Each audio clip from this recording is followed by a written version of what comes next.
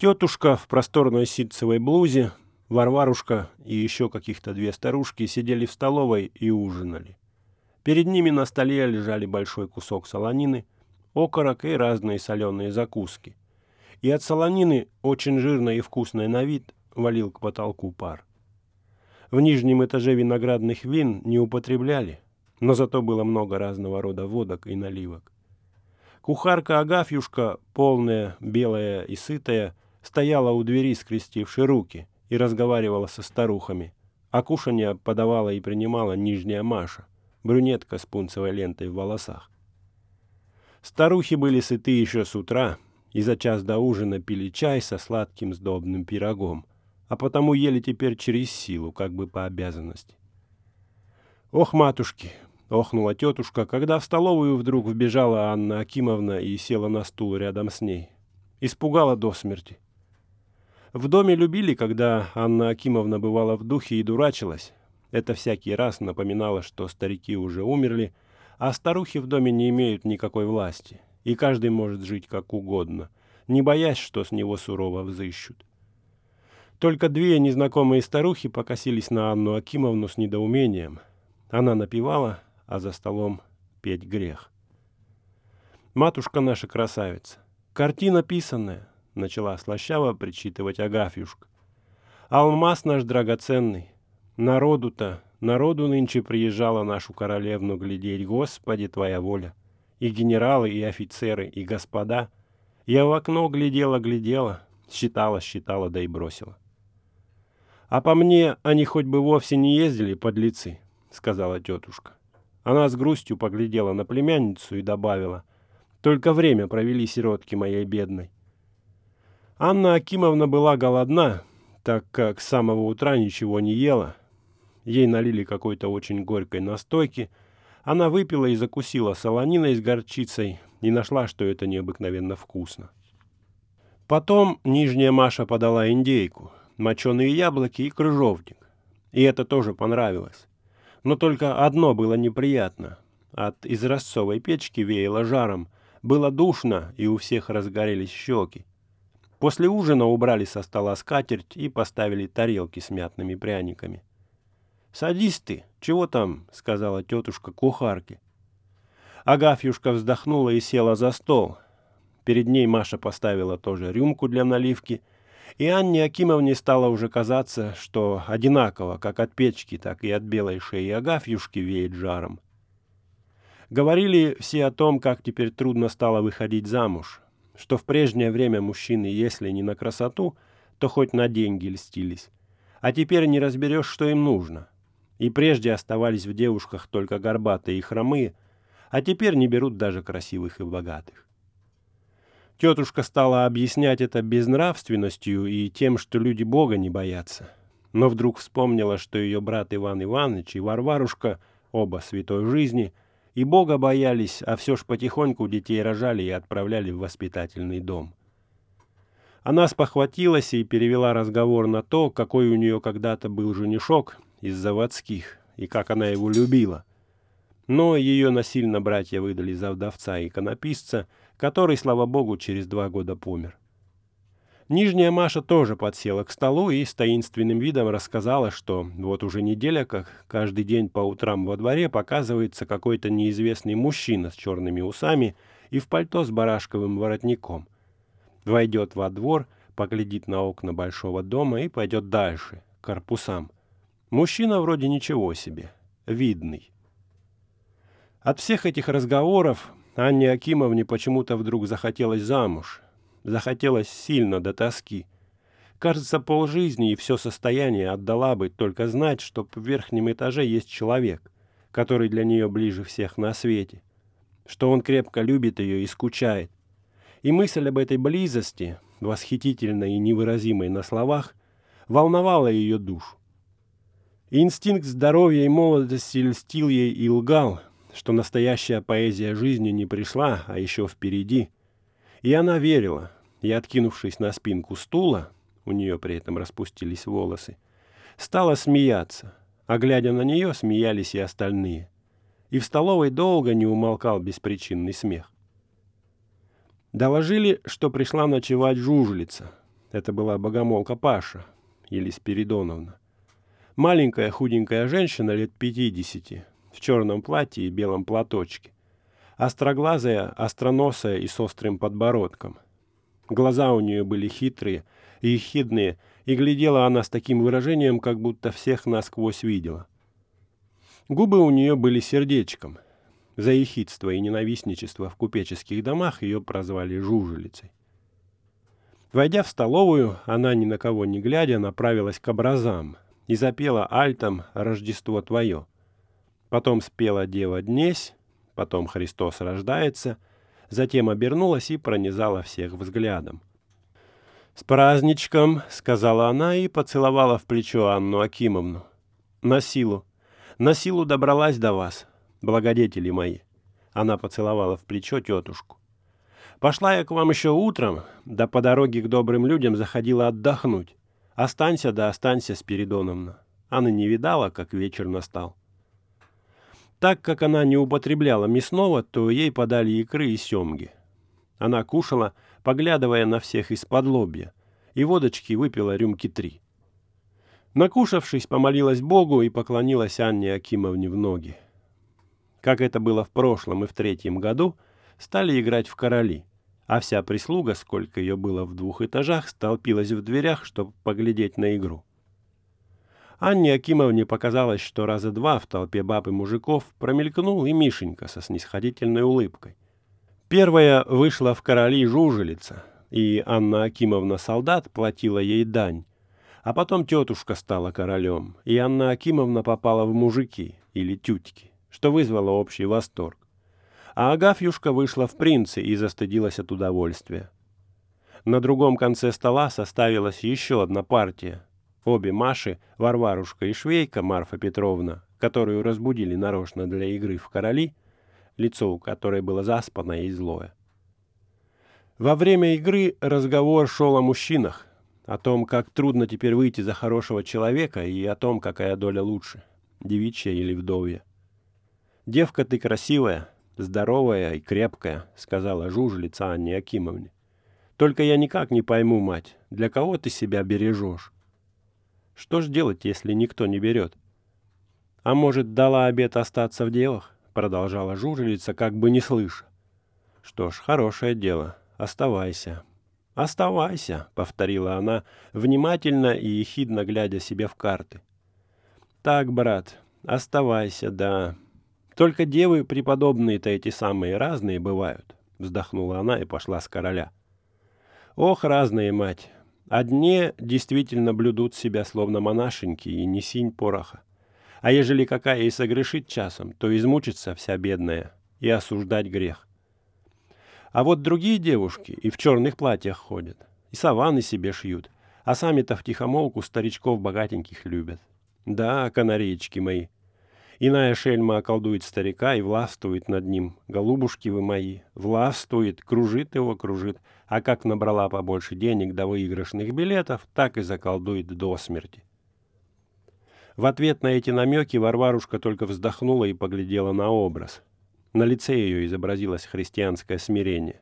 «Есть у меня одна знакомая девушка такая, врагиня моя лютая», — продолжала жужелица, оглядывая всех с торжеством.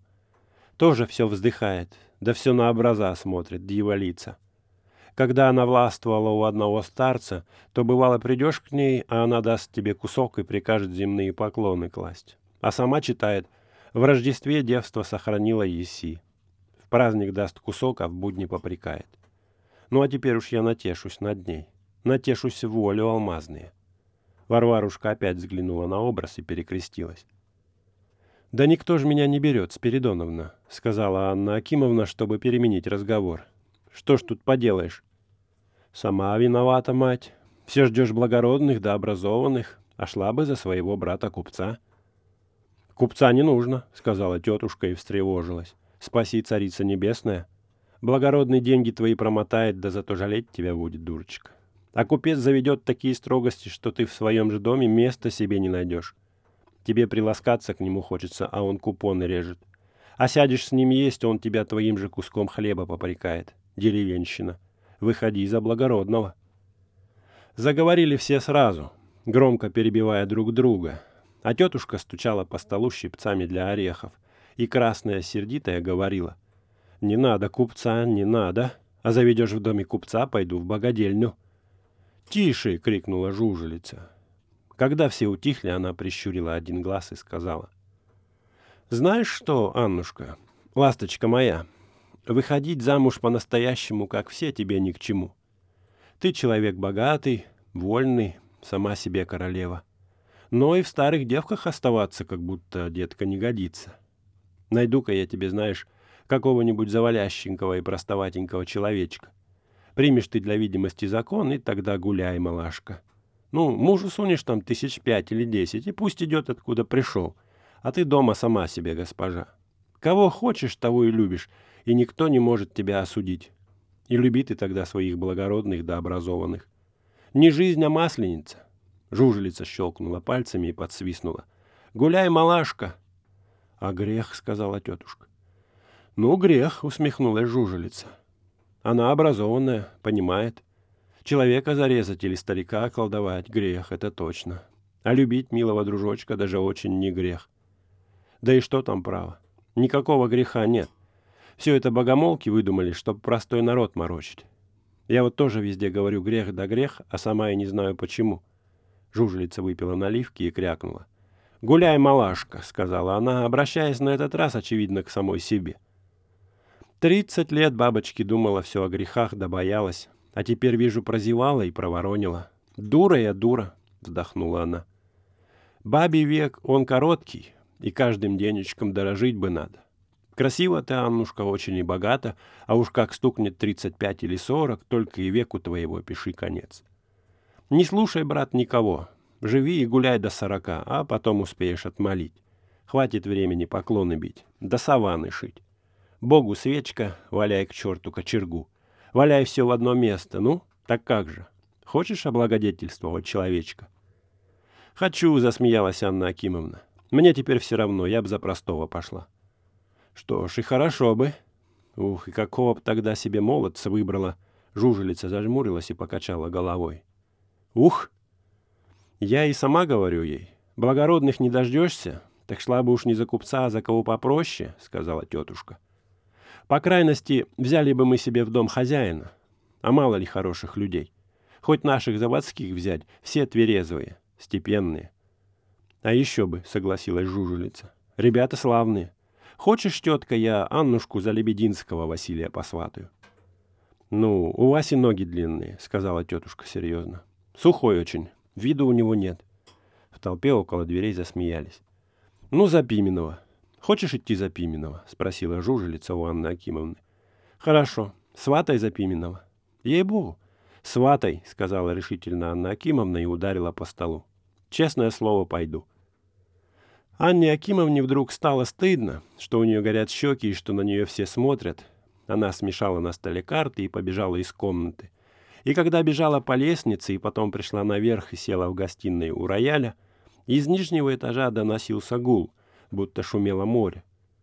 Вероятно, говорили про нее и про Пименова, и, быть может, пользуясь ее отсутствием, жужелица обижала Варварушку и уж, конечно, не стеснялась в выражениях. Во всем верхнем этаже горела только одна лампа в зале, и ее слабый свет через дверь проникал в темную гостиную. Был 10 час, не больше.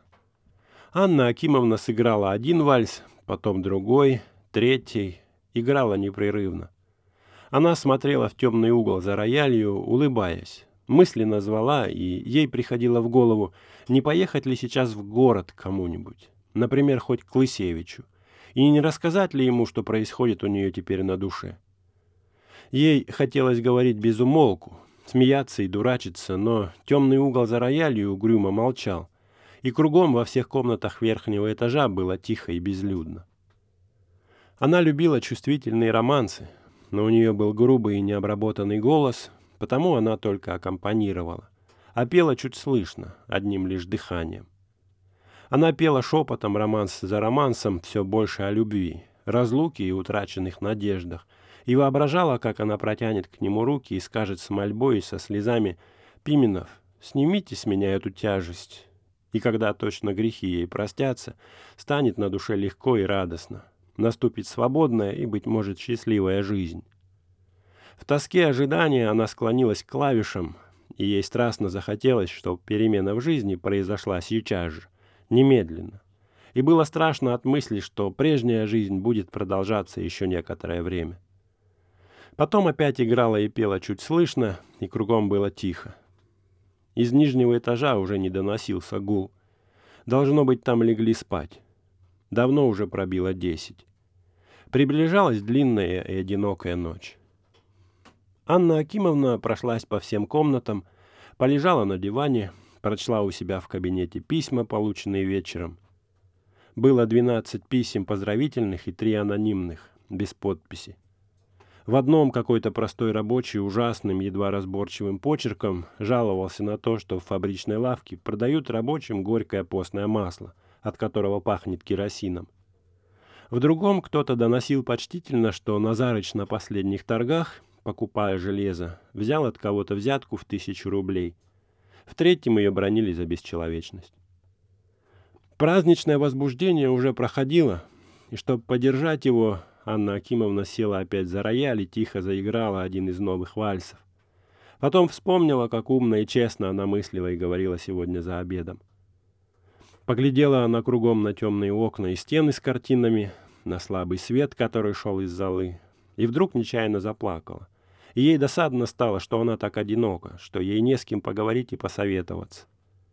Чтобы подбодрить себя, она старалась нарисовать в воображении Пименова, но уже ничего не выходило.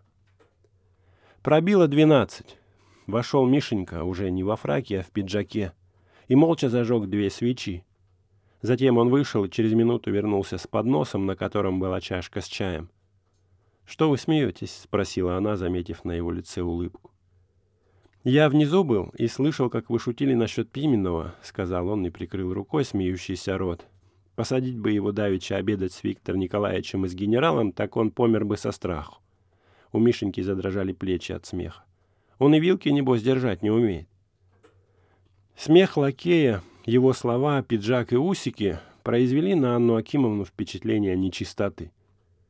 Она закрыла глаза, чтобы не видеть его, и, сама того не желая, вообразила Пименова, обедающего вместе с Лысевичем и Крылиным. И его робкая, неинтеллигентная фигура показалась ей жалкой и беспомощной, и она почувствовала отвращение.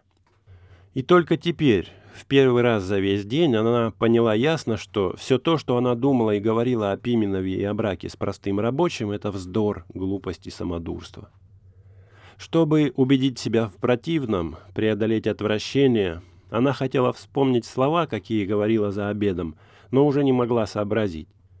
Стыд за свои мысли и поступки, и страх, что она, быть может, сказала сегодня что-нибудь лишнее, и отвращение к твоему малодушию смутили ее чрезвычайно. Она взяла свечу и быстро, как будто ее гнал кто-нибудь, сошла вниз, разбудила там Спиридоновну и стала ее уверять, что она пошутила. Потом пошла к себе в спальню. Рыжая Маша, дремавшая в кресле около постели, вскочила и стала поправлять подушки. Лицо у нее было утомленное, заспанное, и великолепные волосы сбились на одну сторону. «Вечером опять приходил чиновник Чаликов», — сказала она, зевая. «Да я не посмела докладывать. Очень уж он пьяный. Говорит, завтра опять придет». «Да что ему от меня нужно?» — рассердилась Анна Акимовна и ударила гребенкой об пол. «Я не хочу его видеть. Не хочу».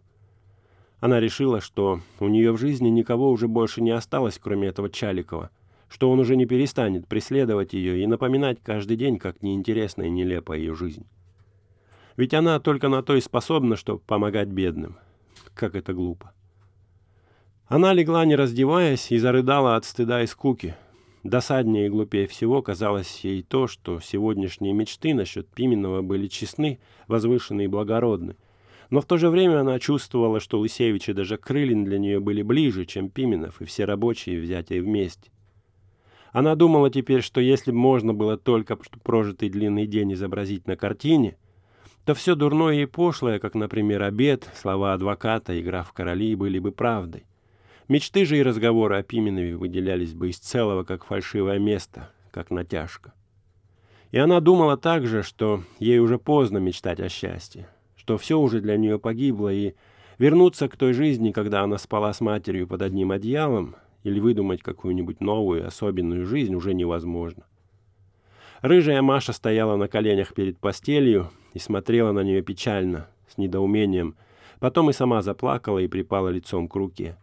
И без слов было понятно, отчего ей так горько. «Дуры мы с тобой», — говорила Анна Акимовна, плача и смеясь.